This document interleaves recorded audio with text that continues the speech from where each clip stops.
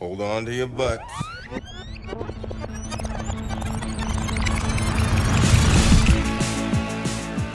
Hello and welcome to episode 19 of the Reviewed Movie Podcast. I am Ivan Kander, and as always, I am joined by my two co-hosts, Dave Glanz and Mike Moran. Say hello, gentlemen. Hello, gentlemen. And this is the podcast where we talk about classic movies from a modern cinematic context. You can find us on the web at reviewedpodcast.com, at facebook.com/reviewedpodcast, and email us at contact@reviewedpodcast.com. And on today's episode, in honor of Robin Williams, who has recently passed away, we are going to be talking about Good Morning Vietnam, his classic film that earned him an Oscar nomination, I believe his first Oscar nomination. A whole lot of stuff. And Game basically made his transition from a comedic sitcom actor to a Hollywood icon in a lot of ways. This was a big transitionary role for him, and it's also impressive because I've never seen this movie ever. I know, so did not know that. So it's a good one to talk about, especially as a good way to reminisce about Robin Williams and his career. There's a lot of classic roles that he's been in, such as Dead Poet Society, Good Will Hunting, that kind of thing. But this is the movie that kind of really cemented It made him a star. It made him a Yeah, star. or like a Made him what he used to be. Picture a man going on a journey beyond sight and sound. He's entered the demilitarized zone. Good morning, Vietnam! Wow! I feel good. Time to rocket from the Delta to the DMZ. It's 0600. What's the O stand for? Oh, my God. It's Mr. Leo. You know, this whole camouflage thing for me doesn't work very well. Why is that? Well, because you go in the jungle, I can't see you. If you're going to fight, clash. That is not what we program here. Surprise, surprise, surprise! You are not funny. You're not gonna last long here. Boy, do I have a surprise for you. Good morning, Vietnam! In 1965, Adrian Cronauer was sent to do the impossible. I was sent here on very strict orders from a colonel. What the hell's going on here? His mission? To build morale. Where are you from? I'm from Cleveland, man. Obviously, Vietnam's not that much of a change for you. His strategy? Keep 'em laughing. If someone is not telling the truth, you say that they are full of... His problem? Staying out of trouble. You want to stick to playing normal modes of music. Jim Neighbors, Mantovani, Percy Faith. Percy Faith. Good. Mike, why don't you tell me? I'm guessing you've never seen this movie. Nope, no, I haven't seen it. So in watching this, this movie came out, 1989, 87? Sorry, let me... So we should also point out this is the first movie that we've actually asked listeners, the whole handful of listeners that we have. We got like 6 people to tell us what to watch this week, so we are... No, 6,000 people, I think. It's numbers, you have the period in the wrong place. Well, you know, we don't really advertise this podcast, so it's not like we're working that hard to gain listeners We're doing it either. because anyway. No, but the people spoke. An They picked overwhelming majority. Yeah, Dave wanted to do The Fisher King, which would have made for an interesting conversation as well. I will say that. Yeah. But this is a good one too, just because I feel like this movie is definitely more well known than The Fisher King. I'll give it that because The Probably. Fisher King more is a cult audience, and also I think this is a more mainstream movie by far. Yes. So Mike, I want to know what you think of this movie. I think I know exactly what you're going to say about this movie, but I want to hear it from your. I want to hear what you say first, and then I'm gonna. No, we can't change the Right, format. Here's of what the we're gonna show. do. You're gonna write on a piece of paper. You're gonna slip it to Dave. I'm gonna read my thing, and Dave's gonna read aloud to our audience. What do you think? I enjoyed it. I liked it. I like Robin Williams, so it's really tough not to enjoy it. I think it has some of the sound. I think it's half and half. I think Robin Williams goes so fast, and his brain thinks so quickly that I have a hard time as a mortal keeping up with what he's saying half the time. I had a couple spots where I felt like it was hard just to kind of follow, especially there's some people that speak very, very broken English, so sometimes it made it hard to understand as far as what people were saying. But that's really my only gripe. I mean, not my only gripe, but I thought it was great. I think this is the perfect role for Robin Williams. I see why it rocketed him to stardom, because this is really, it was one of those, I've always seen him, now especially in light of recent stuff, I've always seen Robin Williams as like a very happy, manic kind of guy, but there's always been something that seemed very sad to me. Like he seemed to kind of have Dave's, I really hope we got that on the microphone. Dave's recording Foley sound effects of pouring whiskey right now. He's got like I picture him with I picture him in the corner with wooden clogs, like making like the horse clopping noise. Anyway, I don't know. There's something about Robin Williams that always seemed very sad to me. I think like I think he kind of got the whole picture. I think he really. I think a lot of comics don't have a sad side and the more serious side of them. Maybe they do. I feel like that's kind of necessary for you to be a really good comic and a really good actor. And I think later in his career, he kind of took on some more serious roles. Some even, I think, some like creepy roles. He had one movie where he was like a photo developer. Yeah, 1 Hour Photo. 1 Hour Photo, right? And he did phenomenally, as far as I know. But he's always kind of had, and I think that's why I liked him so much, is that he's so as off the wall and as like zany as he gets. There's also a very sober, very like not misunderstood, but a relatable side to him. He's kind of seen some things. He kind of gets the reality of life, and that's something I've always liked about him. And I think in every one of his movies I've seen that he's been good in, he showcases both sides of that. I think this is a perfect example where he shows when he's a fast-mouthing DJ just kind of riffing and going nuts like at the speed of light, just one after another, and he's probably improvising. I'm almost convinced that was all improv right off the cuff, so it just tells you how quick he could think. But then there's also some scenes where you feel bad for the guy, and you feel like the weight of the world is kind of on his shoulders, as I feel like it is in a lot of his films. So I think this is a classic, and I think it should be, yeah. Oh, we didn't talk too much about what this movie was about quite yet, right? It's about... No, that's a good... It's not really about anything, as far as I can tell. It's Art Nouveau. Dave, tell us the plot of Good Morning Vietnam. It's a fictional recounting of the story of Adrian Cronauer, who was a DJ in the early '60s. He was in the Armed Forces radio network. Was where he actually was, and he was like a stationed, I forget where, before the movie takes place, and then he's moved into Vietnam. I'm assuming it's Ho Chi Minh City or Saigon. And it's just about how he's this go against the grain, wild kind of DJ, and it's just about how he tries to be a truth teller, and about his personal growth during the Vietnam War, and how he sees certain things and has certain relationships, and how he entertains the troops. So it's that kind of movie. And anyway, so yeah, he kind of has two. I think he wants to entertain people, but he also wants to get the truth out too. It's like a double-edged sword. He's there as as comic relief, but he's also wants to make sure that everyone knows what's actually going on in this conflict. Right.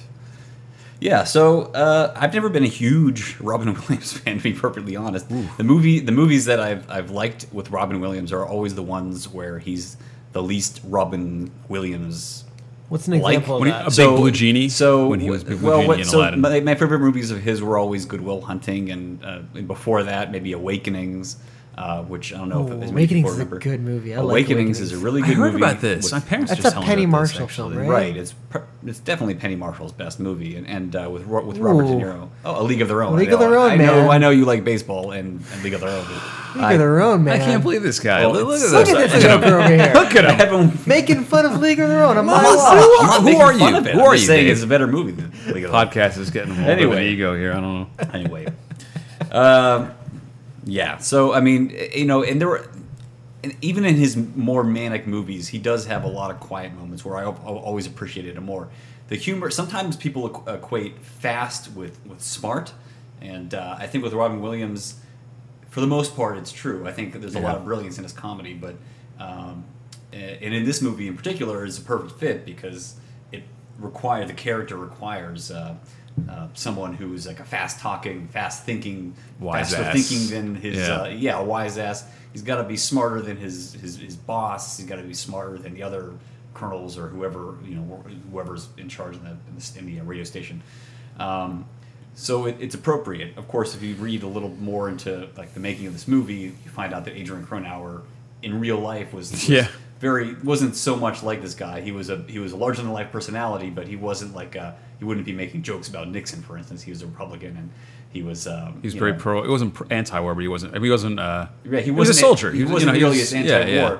But this movie came out in '87, and this was part of I would say, after Apocalypse Now, late '80s, going into like the late '70s and the late '80s. There were a lot of Vietnam movies. There were a lot of movies that it was like finally time to start like reflecting on Vietnam. So this was one of a bunch of movies like Platoon.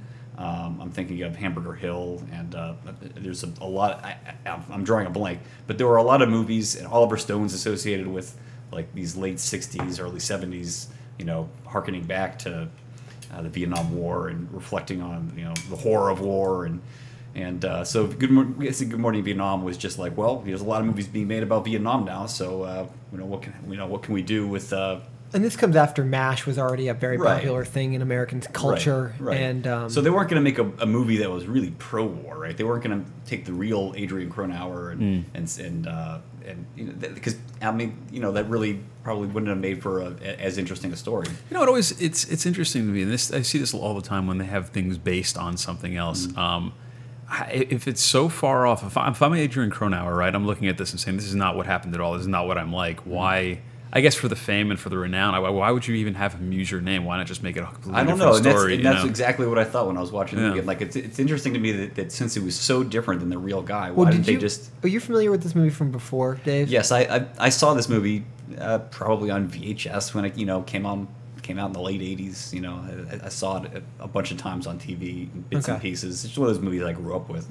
But I was never a huge Robin Williams fan. I mean, I didn't... What is it about? I don't know. I mean, I just never connected with. Never really, yeah. Okay. I just never really connected with him. I mean, I really liked him in these quieter roles. I mean, I feel like there's more tension there or something like something. He's a great actor. I agree. Very, very he's good. a Juilliard trained actor, and he was always, even in bad movies, I thought he was always good.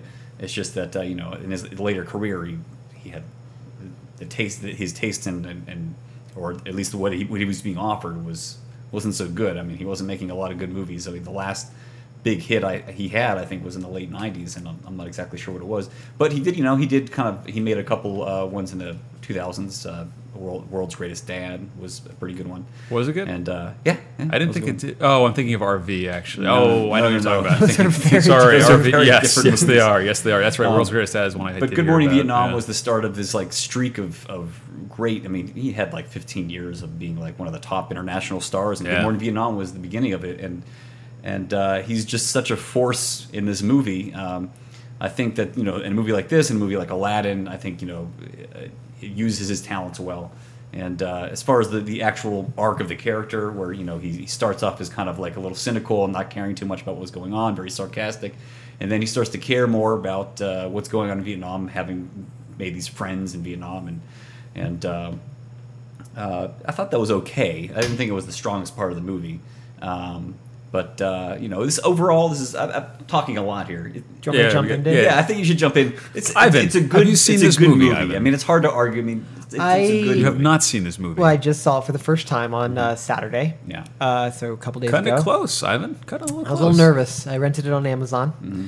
That's where I go too. Because Amazon, fund us. Well, I tried to rent it on Netflix, and it's this extremely long wait now. Because I sent you the link.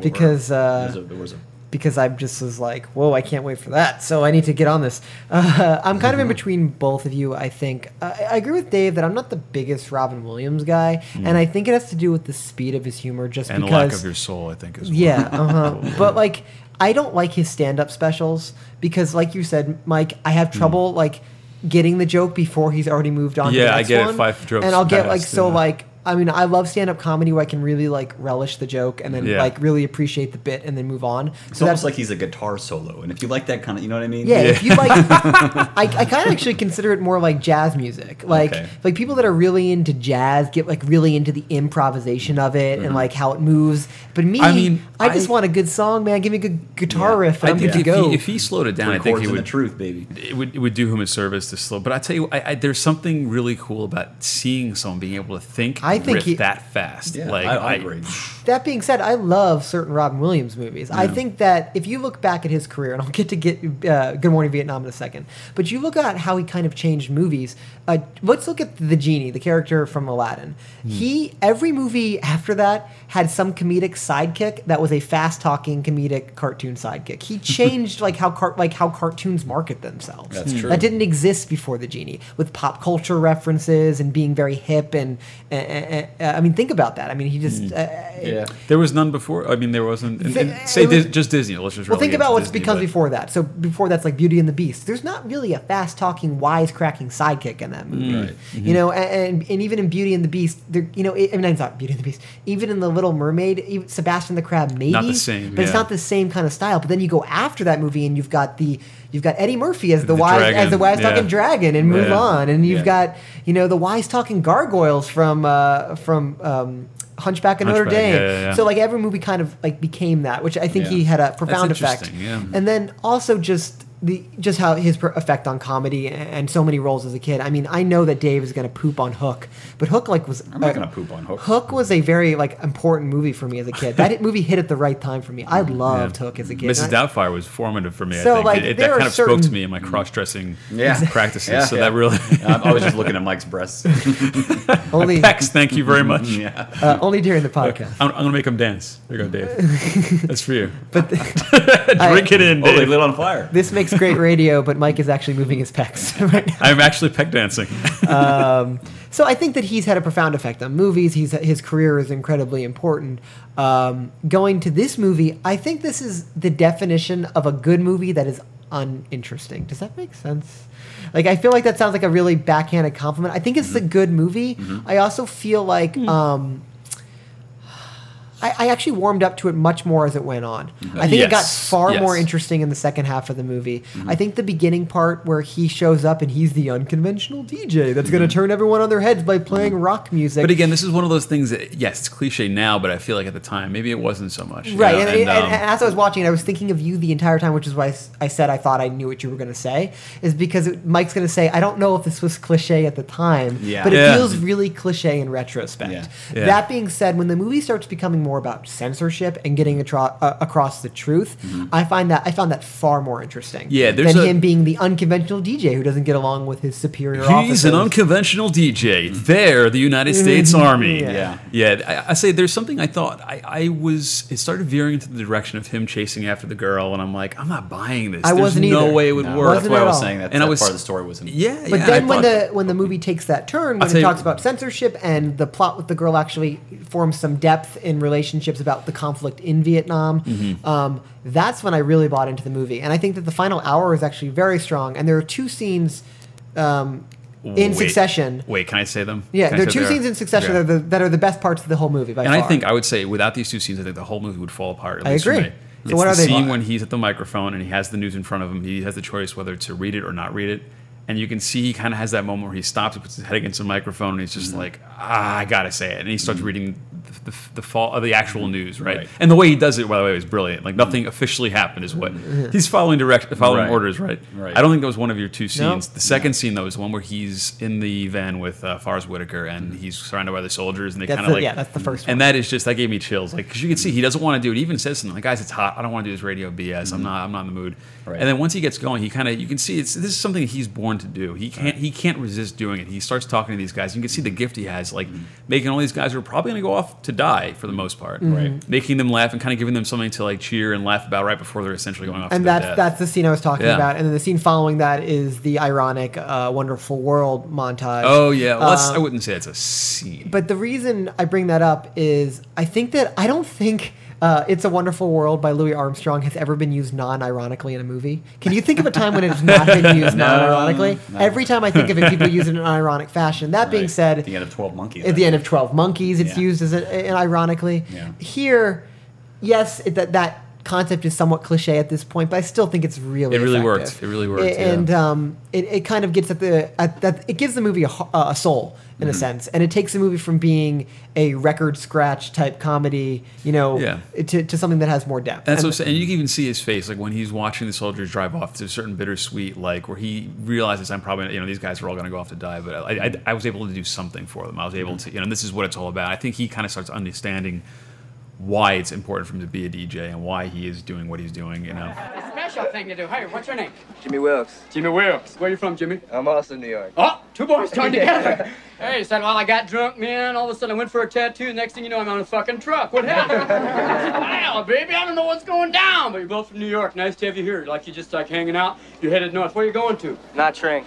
Yeah, you gotta be careful, Jack. That's some heavy stuff up there. That's like Newark after dark. You gotta watch out. That's some heavy shit going down, baby. You feel like George Wallace campaigning in Harlem. Hi, have you seen my face? Get your ass out of here. You gotta watch it. What type of music? You guys And be from a careful. What's your screenwriting name? perspective, it's a great way to get your main character to go back and take the microphone again after he's sworn he's never going to do it again, blah blah blah. It's a great device that does it in a very natural way that just feels right for the movie. So I think that alone really made me respect the movie a lot more. But like, I think you're right, Mike. I think I need to watch it again because a lot of the bits like I would just miss, and the thing my logical brain was like, but if this was on the radio on a crappy sound system, no one could even understand what he would be saying because he's talking so fast. Right. I mean, I talk too fast in this podcast. I mean, people tell me that all the time. You're not talking as fast as Robin and I'm not Williams. even talking at a fraction of like his speed. 1/10 of his speed. So that's that kind of stuff. But overall, I think it's a very solid movie. I'm really glad I actually watched it finally. And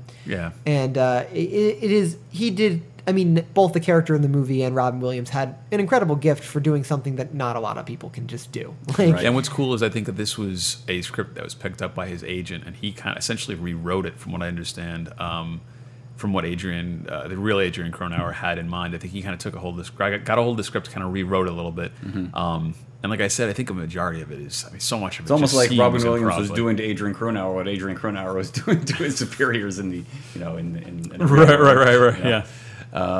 Yeah. No, I mean it's hard to. I mean, I think you're right. I think the second half is probably better. I think it's good that they gave the character an arc, as opposed to just making him, kind of stick with this whole staying the same throughout the whole movie, which I feel like they could have done. And I feel like Good Morning Vietnam was also a part of like a lot of movies where. There was like a wave of these countercultural, like subversive, rebel, the guy sticking it to the man kind of movies, and this like is kind Animal of House and Footloose. The guy moves to a town where dancing is banned, but all he likes to do is dance. And even like I think even a Robin Williams kind of movie, he does. Patch Adams reminds me a lot of. That kind of character that's a little bit kooky and subversive, and he's like making fun of people. The quips, like Yeah, I guess my defense is this movie is Patch Adams except good. Like, because it actually has some depth. Like Patch Adams is the whole concept of Patch Adams is he's an unconventional doctor that shouldn't. They're a hospital that must follow the laws or people die. What happens? And this movie actually takes the time to contextualize it, and we're going into spoilers. We assume you've seen the movie if you're listening to this podcast. The end of the movie is the twist being the Vietnamese friend he has made is working with the Viet Cong, and he is the Viet Cong. He is the Viet Cong, and or he is the entire Viet Cong. He is the mastermind. But that gives this war a different perspective, not just the American end of it, but that here are people living in a country that doesn't want interference, and it shows you how messy the Vietnam conflict is. It is such a hard issue to explain to someone. Like the reason I think that World War II often gets made into movies is it's so easy, cut and dry, so black and white, good and evil. You have the most evil man in the world doing the most evil man, and we're gonna stop him. And Vietnam just doesn't make a lot of sense when you try to break it down. Like we're there because it's a police action, because we don't want communism. Right. We don't have any relationship with them, and the French were there, and then they left, and there's nothing there that it feels. It's just hard to. It feels like madness. So it's hard to.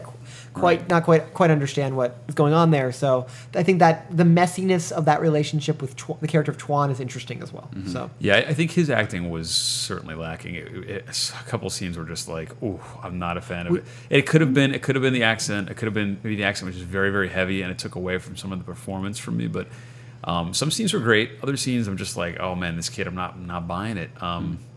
But at the end, I liked what they did with it. And again with his sister. It would have been easier for them just to make it, he just falls in love with this girl and they have a relationship. But I'm like, that's not. I liked it because it said so much more about both characters and about the conflict as a whole. I think it couldn't have worked out. It didn't, and I think it was just, he was lonely. He was desperate for some kind of a connection with people to, feel like he belonged somewhere, looking for a purpose, whatever. And he ended up finding it in his job as being a DJ. I think they did hint at some like sadness even at the beginning of this movie in Cronauer's character. I mean, there's this moment where he's off the mic. And it almost reminded me of, did you ever see the Howard Stern movie, Private Parts? I love that movie. Yeah, that movie's a good movie. I love that movie. And Howard Stern in real life and in that movie, in a lot of ways, is similar to Adrian Cronauer, where on the mic, he's like a completely different person than he is off the mic. Off the mic, in a lot of scenes, you get a lot of scenes of Robin Williams, almost like he's like, kind of just like crouched down. And I'm thinking this one scene in particular, where I think it's right after he's done his first performance maybe, and there's a lot of like talk about things with I'm losing the actual word term for it. Things with initials like MIA and KPT acronyms. Yeah. And he has this good riff on acronyms, and he said, he's like 5 or 6 of them in a row. Yeah, like all his superiors are using all these acronyms, and he says, well, we better do blah blah blah or this and this. Right. And at that moment, he's not like doing the Robin Williams shtick. He's quiet, and I kind of appreciated that. The certain sad smile he has as he's sitting there by him. Yeah, and I think I just always enjoyed him more as in his kind of quieter moments and in his louder moments. Maybe because I couldn't follow what he was saying half the time. But there's a lot to appreciate in his performances on air. I mean, just the fact that he sat there and improvised. You watched these other actors in the background who I'm just guessing that they're laughing for real. I can't believe what I'm hearing. Yeah, and think about, he not only did he improvised back in time, so he had to go to the '60s, figure out what was topical then, and he had to then keep start things from riffing. being anachronistic. He couldn't be making jokes about things in the late '80s like Reagan or not. Well, Reagan, the thing is, he actually he did some kind of some Red Rum he quotes, and that didn't come out until so he did say some things that are slightly out of time. I caught that. Okay, there's a couple of things, but for the most part, he kept it pretty much. Relative to the time period, but just to be able to do that, I can't speak that fluently about what's going on right now, and let alone something that happened 2 decades ago. Mm-hmm. So I think, it just tells you how adaptable he is and how fast. I mean, I also appreciated a lot of the physical elements of his performance, like when he's able to pound on his chest to make it sound like, yeah, to make it sound like he's next to a helicopter. Or whatever, yes. Like there's a lot. And again, it's something else we haven't talked about, which he's famous for, is his impersonations and how well he's able to chameleon into other, different voices, completely different characters. I think if Robin Williams hadn't gone on to be a major star, or Robin Williams, I mean, I think this movie might have played a little even better for me, honestly. I mean, just because who was this guy who gave this fantastic performance and was so amazingly over the top? Who is this hairy man? Who is this hairy man? But as a hairy man, I appreciate it. Yeah, I appreciate it. He is a very hairy guy, though, man. Yeah, growing up, my favorite Robin Williams movie, I think, was probably actually Dead Poets Society. That's the movie that always kind of hit the chord. Yeah, struck a chord with me. Well, he's definitely more restrained in that movie. Yeah, but he also just, I'd say the balance goes more towards the restraint, but he definitely has a lot of moments where he's going. He's dancing on the desk, standing on the desk, whatever. Yeah. One thing that kind of stood out to this movie in viewing it now is how many actors are in this movie. Oh my God! Just names. Forrest Whitaker is 9 years old. You got Bruno Kirby in there as a 12-year-old. Bruno Kirby. This is the second Bruno Kirby movie we've discussed in this podcast. It's so funny. I almost Sans mustache. I gotta tell you, man. I wish he was still alive. I think he's an amazing actor. Yeah. Bruno Kirby passed away. Yeah, a long time ago. Oh man, how old? He died of leukemia. He died of leukemia. Oh man, but he's awesome. I love Bruno Kirby. Great. He's great. And Forrest Whitaker plays the happy-go-lunk and it's so because I'm used to Forrest Whitaker as being this badass he's always kind of been. I feel like except for Last King of Scotland. I haven't seen him in a whole lot of roles. I just associate him with being almost the same. It's just kind of like a badass, kind of like a. Well, he's a big guy. He's I don't think I've ever seen him in a joking role. Maybe it's just me. I have this vivid memory of seeing this movie on VHS on vacation with my parents and my mom cracking up every time Forrest Whitaker would try to start the car when the car was already started. And that's like his kind of thing in the movie. So I mean, other than being his kind of Robin Williams, come on, man, you can do it. You can come back to work, man. That character. And then what's it called?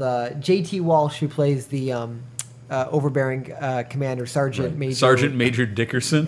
Major Dick. And the best thing about, I don't think J.T. Walsh played that role in every movie he has ever appeared in. He has never been a nice guy. He's always been the white dude who is authority. Like the really white guy. His hair is white practically. There used to be this website 10, 12 years ago called Fame Tracker.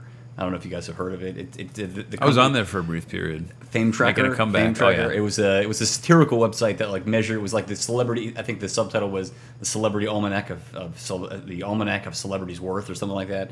And they would every week they'd have a celebrity audit, and then they would have a hey, it's that guy. And then when J.T. Walsh died, he also died young. They called it the J.T. Walsh Memorial because he's one of the ultimate hey. it's that guy. He, Like, he you know? totally is. Yeah. Because What else has he him been in? I don't along, think I've seen him in anything else. he was in A Few Good Men, I believe. Yeah, A Few Good Men. A lot of these war movies. He's where- always playing the stiff-shirted like authority guy. Yeah, if you watch enough movies from the mid '80s through the late '90s, you're going to see J.T. Walsh. The other guy I would consider to be Handful of the big that guy. He also recently passed away. The guy who played, he's in Meet the Parents, and he was in Talented Mr. Ripley. James Rebhorn. James Rebhorn is the other dude. Yeah, Who he's is like he? tall with nasally voice. He played the principal in Son of a Woman. Yes, that guy. Yeah. Was he the guy with the voice like this? No. Yes, he sounds just like Kermit the Frog. He was the guy. He was the dude that worked with What were you trying Bruno to impersonate Kirby. there? No. Well, Yeah, he's not in this movie, but he's one of those "Hey, it's that guy" guys. No. Who's the guy that was? He was working with Kirby Hawk in the movie. It was just like his right hand man. That was kind of like, I thought it was pretty funny. You know, he had that weird actor. voice. That actor, I had to look him up. He's probably his most famous role is probably have you seen Do the Right Thing, the movie Do the Right Thing? Yeah. Yeah, he he's- was John the guy- Turturro's brother. Yeah, He was in the guy in the pizza shop, right? In Yeah. the pizza shop. He was one of Sal's brothers or sons in Okay. the movie. And then Wait, so he's who are been- you talking about? Who's the tall guy? Sorry. It's not in this been in- movie. Don't worry about yeah, it. he's been I in- went on a bad tangent. Forget it. So there are like a handful of these You're character welcome actors. for bringing it back. No women that you would, except for the love interest. But Well, it's funny that you mentioned that you didn't think the young man who played Chuan was a good actor, and I have this thing, and I don't. This is gonna sound bad, Oh boy. but if I watch a foreign film and they're not either not speaking English or they're speaking in a broken language, I think they're an amazing actor. If I watch a foreign film that's not in English, I'm always thinking the acting is pretty good because it's hard for me to judge what Whether or natural not- yeah, whether natural yeah. cadence. If that's accurate or not, because I know how English should be spoken. Like I know what sounds normal, but like if people are speaking, like for instance, the Raid movies. I was talking to Dave about the Raid earlier. Like those guys are all amazing actors to me because like I don't know if that's what they Well, I think sound for like. me, I think it's the opposite for me. I think people with accents tend to not be good because they don't have the subtlety of the language that they can really command. well, that's right. but I've been saying it sounds bad because he's not. For all he knows, they are bad. I mean, Yeah, it's for all I know, they're Right, terrible. I know, but I'm saying for me it does the opposite because I don't have the subtleties that you would see in a really good actor. For me, it does the opposite. I'm just wait. Are you saying broken English or another language? Both. Oh wow. No, yeah. See, for me, it's if it's broken, it doesn't have the same. I'm like, what an amazing actor! He's putting on this broken English. You're saying it's hard to connect with the inflections and what he's saying. Well, it's the just way he's it's saying it, more 'cause of- you're not used to it. It's not as much, you're not connecting, but it's more of like I don't buy it or I don't. It doesn't have the same grace. It doesn't have the same like dexterity that I think a good maybe actor. maybe I mean, yeah. I mean, It's stiffer. It's stiffer, and it's less. You know. and it's possible that some of the Nuanced. dialogue in the script just wasn't that great. I would say I the think stuff that that'll- wasn't like improvised. I think his whole like pursuit of the woman was a real dumb plot device. I didn't think that worked at all. Like him just like chasing after women like he's like insane essentially, like a stalker would. It feels like something an executive said, like, you don't have him. There's no women in this movie. Like there's no You love gotta throw a interest. love interest in there. No, Yeah. I think it'd be much more interesting if he just happened to join in this English class and it befriended a young man who happened to be a Vietnamese dude. But Yeah. so that didn't quite work for me, and it felt very Hollywood-y. You know, Exactly, like I've got this yes. thing about movies where Yes.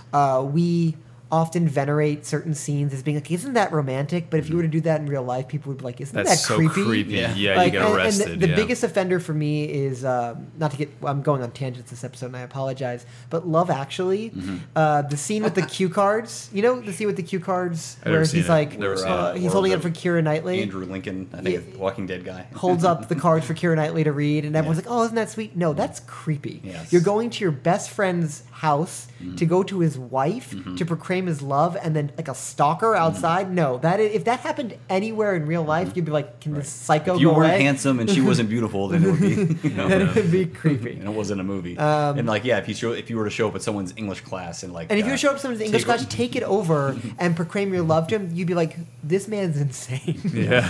He needs to be committed. Well, I think Garlic. I think Whitaker's character is kind of like the same, right? And he ends up like walking off like this is effed up. I don't want to be a part of this. yeah. But I mean, going back to where the movie brings me back is I think that his fight, to like I said, that scene with him and the other soldiers really affected me in a big way because it's so simple but so brilliant. Because as Mike mentioned, So in this scene, this is the scene where They're stuck in traffic. He's decided he's not going to be on the air because he's pissed at his superiors and he's stuck in traffic. And Yeah. and Forrest Whitaker's like, come on, man, you gotta come back. It's like, no, I'm done. I'm just, he's basically saying, I'm disillusioned with the man. I'm not gonna.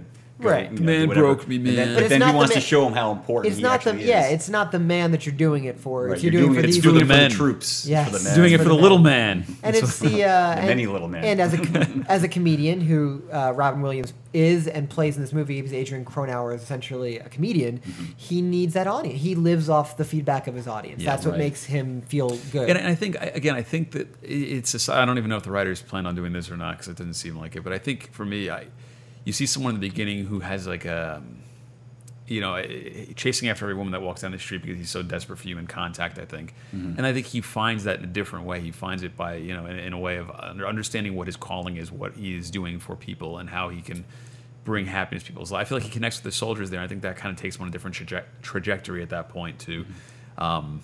And I think he kind of comes more to terms with I'm not sure which happens first. I think he talks to the girl after the class. Is it after he has the moment with the troops, or is it before? I can't remember. Either way, I feel like it's a trade-off. I feel like he doesn't get the girl, but he has a strong purpose. I believe it's before, actually. Okay. Which makes sense for the plot, actually. Yeah, because he's got nothing left at this point. He feels rejected, and then he kind of finds a reason for existing. One thing I want to talk about, because I feel like we've discussed the plot a good amount, is just the way this movie looks. And this it's directed by Barry Levinson, who went on to have a pretty famous career. He's made a couple really bad movies, but he's also got a lot of very famous ones as well. I believe he started out as a cinematographer, or is that just Barry Sonnenfeld? That was Barry Sonnenfeld. Okay. I'm not sure about Barry Levinson. But Barry Levinson was one of those directors that he kind of really earned his credit in the early 80s with movies like Diner, which was had a lot of other character actors that were famous, like Paul Reiser and Steve Guttenberg and Mickey Rourke and was Kevin Bacon in that film? Kevin Bacon and Ellen Barkin and a lot of young actors in the early 80s. And then I think he made a movie called Tin Men, which took place in Baltimore with Danny DeVito. And he made a lot of movies. Danny DeVito, yeah. And then I believe he directed Wag the Dog as well. Wag the Dog, but he hit it big with Rain Man was his biggest commercial and critical success. Rain Man. And that came after this movie. And it was almost like Good Morning Vietnam was this big hit, and Rain Man was, okay, we have to give him an Oscar. He won Best Picture, Best Director the following year. I think it was '88 with Tom Cruise and Dustin Hoffman. And then he made Toys. Yes, and then he made although a lot of people do actually love Toys, believe it or not. I've been in some circles where people they talk about Toys in a very positive light. I've never really loved that movie, but for the most part, Barry Levinson movies were at their peak in the early '80s, late '80s, and Wag the Dog was good too. I mean, because this is him coming off The Natural, The Robert Redford baseball Diner, movie. and then he made Good Morning Vietnam, and then Rain Man. So this is definitely at the peak of his career. I think the thing I think most interesting about watching movies for this podcast is movies just look different now. Right. And this may have something to do with film or digital or whatever, but and I don't want to sound too much like an old fogey, but movies have texture. It's hard to explain, but you watch this movie and you can tell it was shot on film, and it just looks like even movies that are shot on film nowadays look almost too good in a way. Like everything's got and something. A lot of it has to do probably with, I would say, the advent of CG and graphics. You can kind of tweak things. Not just that, but the quality of film, the quality of digital projection, and everything is gotten better. So things look cleaner now. And they did. And it's just, and I guess this movie doesn't even seem like it was that old. It's 1987 or whatever, but you just watch this movie against like a movie that comes out nowadays, and the difference. It feels older to me than 87. I feel like it's 87. God, I'd say early 80s, late 70s, actually. And I really, came across to me, and I think there's a difference in pacing in movies back then. I think there's a difference in the way they look and how they're shot. I think that movement is a lot more. The movement that is done in movies back in this time feel more decisive for that moment. Like it feels like a decision was made a lot of times because it's harder to do movement. It's just harder to do certain camera movements. Yeah. So like when he does a helicopter shot, I'm like, whoa, this is a big difference from what we've just been watching. Now we're a shot from a helicopter and so forth. So I just find that very interesting. Just how the nature of film has changed. And one day we need to get like a 14-year-old in this podcast one day and talk about. Just Aren't you kind of filling that role? I don't understand. I am actually. Between one of the three of us is, for God's sake. But I'm just very curious to know how they would feel about do they even notice that when they watch it? Like if they were to watch Good Morning Vietnam, would they even notice like this movie looks different? You know, But this movie looks like crap. Because Why it's not does like it it's look like crap? it's not like it's an obvious difference. Like, oh, it's in black and white, and it's the sound doesn't sync up. Like it's here's a movie that's in color and just looks different. Cinema looks different. So Yeah, no, I mean I agree. I mean I think the editing is different, the pacing is different. I do think that this movie did follow Platoon, which came out the previous year and won Best Picture. So I think there are some elements that do feel like there were certain look to Vietnam movies in this era where you're getting the texture of the street, the texture of what is the trees and the feeling that everything's really hot and muggy and I feel like he captured that. He made you feel like you were there in Vietnam. I actually got to go to Vietnam when, in college, so it I feel like You served? yeah. Oh yeah, I served. Yeah. No. It was a semester at sea in college, and so I think that they get the texture right. I also wanted to point out one thing. Going off on a tangent myself. There's I love it. I love the scene where Rob Williams gets in a bar fight. Like, and it made me think like, yeah, he never actually. I mean, there were a lot of actors who you now think as action stars, like say Tom Cruise, and those. But Tom, he didn't really start out as like an action movie guy. Yeah, he's definitely that. And it made me think like, what if Robin Williams had like gone on to like an action career kind of career? He was that headbutt was pretty boss. Man. Yeah, it was. It was. Yeah, I mean, I was like, I feel like that's maybe that's a cliche. Like every single military movie has to have a bar fight with another member of the military against a guy with a big jaw. It was always like a chest, like. Yeah, come on, the whole movie was practically a bar fight. You know what I mean? Like, but they never actually. It was all fiction. They never actually. Yeah. Fine, homoerotic tension. Oh, we should watch Top Gun again, guys. The best kind. No, there was one quote I read. I was digging a little bit, and there was this New York Times review of, so it was really highly like the movie came out and at the time was very highly regarded at the time. Like it wasn't one of those movies that grew in stature over the years. It got great reviews. Back in '87. So the New York Times review was talking about his performance and was saying each Robin Williams film has had its endearing moments. He actually hadn't made that many movies, strangely enough. But there was always a feeling that an oddball natural resource was being inefficiently used, as if Arnold Schwarzenegger had been asked to host Masterpiece Theater. and that got me thinking, like, you couldn't really, I couldn't really imagine, just like, say, Arnold Schwarzenegger in The Terminator or something, it's hard to imagine anyone else in this role of Adrian Cronauer. Oh, yeah. In this, at least, well, then because they took it, like, wrestled it down, it became theirs, they owned it. Right. I could never imagine Yeah, someone else it's only, and also it's. I think you said it correctly, Dave. It's in this portrayal of Adrian Cronauer. Right. No one could do this the way Robin Williams does it. Right. Yeah, I mean, someone could certainly fill that role, but it'd be a very different movie. It'd be a very different character. It'd be a totally different movie. Right. And yeah, it would just. I feel like it would be a lot more like probably the real Adrian Cronauer would have wanted it to be. Probably. Right. You get the feeling that everyone involved in this movie was probably on politically left leaning, and I'm assuming Adrian Cronauer was not so happy about the result. He liked the paycheck, Dave. He liked the probably. Yeah, he's did. doing okay. I think he's okay with this. Yeah. Do you guys have any other like round robin final thoughts as I do have one big thing to point out, and that buckle is, in, people. Get ready. I don't know how true this is, but going Drop through in forums, knowledge. apparently Bruno Kirby's dickhead character was based on Pat Sajak, the Wheel of Fortune host. What was? If you look up. Pat Sajak seems like such a nice guy. Yes, if you here, I'm sure it was exaggerated, but if, the character who follows, and basically his superior, I think, was Adrian. If you look up Adrian Cronauer and Pat Sajak, you'll find that they did work at the same radio station. And then there were other people who were saying that Pat Sajak was the inspiration for Bruno Kirby's character in Good Morning Vietnam. And that said, I mean, Bruno Kirby's character is played a little larger than life. I feel like he's a little exaggerated in how much of a dick that character probably. You know what I mean? He's a little over the top. Yeah. So. And I know funny. Right. He's a little over the top in how unfunny he actually is. Yeah. Do you think but he has an uncanny resemblance to Giovanni Ribisi or Ribisi? Not an uncanny. I'll tell you who he reminds you of. He reminds you a little bit of a better version of Shia LaBeouf. Huh. Shia LaBeouf. Yeah. Shia LaBeouf. Shia LaBeouf. I don't know. Dave disagrees with me. Yeah. You mean in looks or performance? Looks, and that seemed kind of whiny performance. Yeah, Sorry, so Pat Shia. I'm Sajak sorry, does man. have a connection to this movie. I think if you Google it, you'll find a little Pat Sajak. So Pat Sajak is the guy yelling Connection to like, Adrian "That's not Cronauer." funny." I Yeah. know funny. Yes.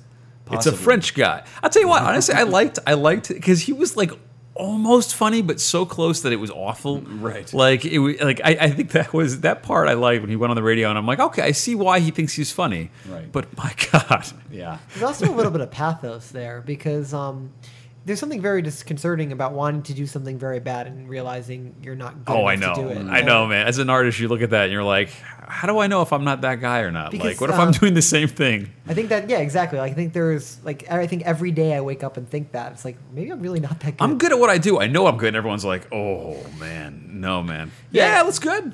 Yeah, I mean, when you go from being deluded to actually having talent, you know. So Yeah. What did you guys think of Very the fine line, I think. all the exposition that was kind of the typewriter exposition? Like I feel like there were a lot of movies in the late '70s and the '80s where it was like a typewriter was letting you know what was going on. And But in this, very it's loud. not really exposition. It's just kind of it's the news story. It's Is that a what you're setting. talking It's about? essentially Well, a it's setting. like giving you time and place, and That's fine. What's Yeah. an other example of that?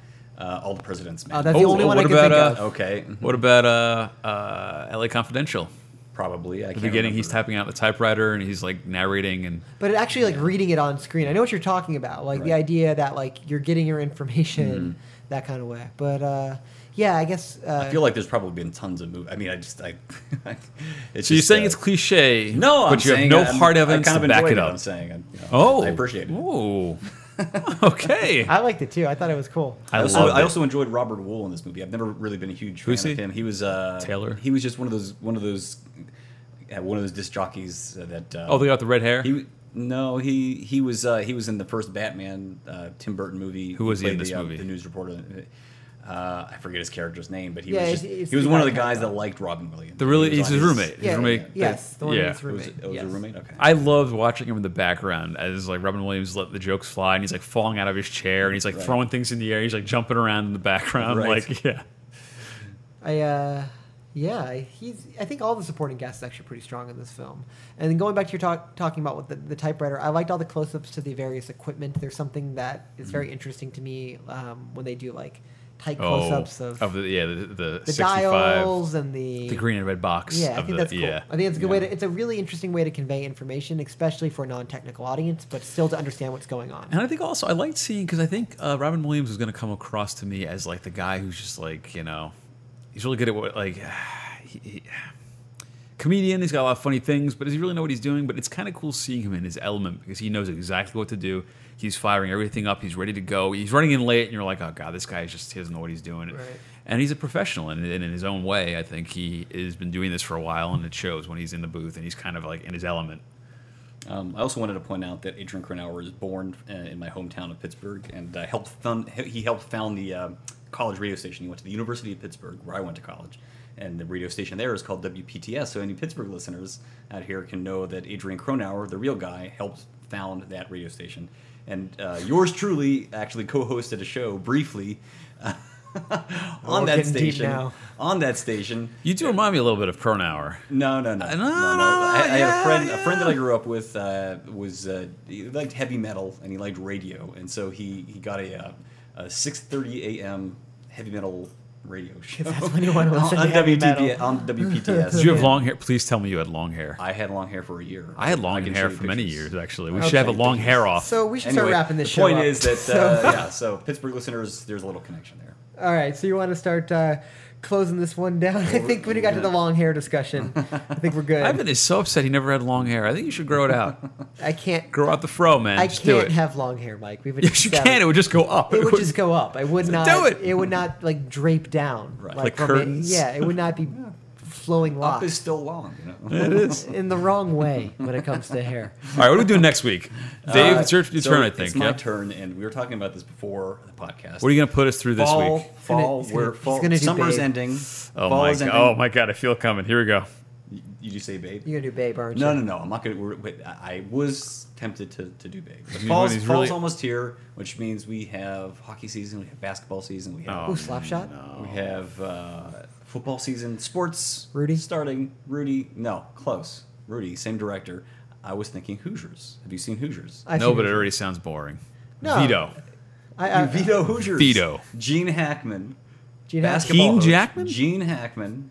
It's one, like one of our greatest it's one of the actors. great underdog sports movies of all time. And it's a sports Another movie. one? Hoosiers. What was the last one we've done?